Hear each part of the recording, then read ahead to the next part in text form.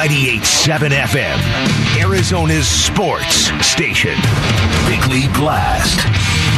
If Robert Sarver wanted to show his gratitude to the sport of basketball, if he wanted to do the right thing for his team, his players, in the city of Phoenix, he would sell his stake of ownership this weekend before his players report to training camp, before they are subjected to the distractions and a battle that shouldn't be theirs to fight.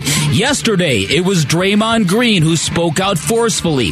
He called for the NBA's Board of Governors to call a vote that could potentially kick Sarver out of the league, and more of that is surely coming from all over the NBA, and the Phoenix Suns do not need this. Not now, not on January 15th when they might be able to acquire Kevin Durant, and not any time in the future where the unsettling results of an NBA investigation will make Phoenix a city that free agents will avoid at all costs. Green just said as much when saying Sarver does not represent what the NBA stands for. Now, in the short term, the Suns might flourish in the absence of Sarver. A fellow columnist in town pointed out that the Suns have won nothing in the presence of his occasionally heavy-handed meddling and awkward social skills, but he's rarely seen as the owner of the Mercury, and they've won 3 championships. Coincidence? Bottom line, a return of Robert Sarver would be untidy at best, and it could be quite devastating. But I am positively certain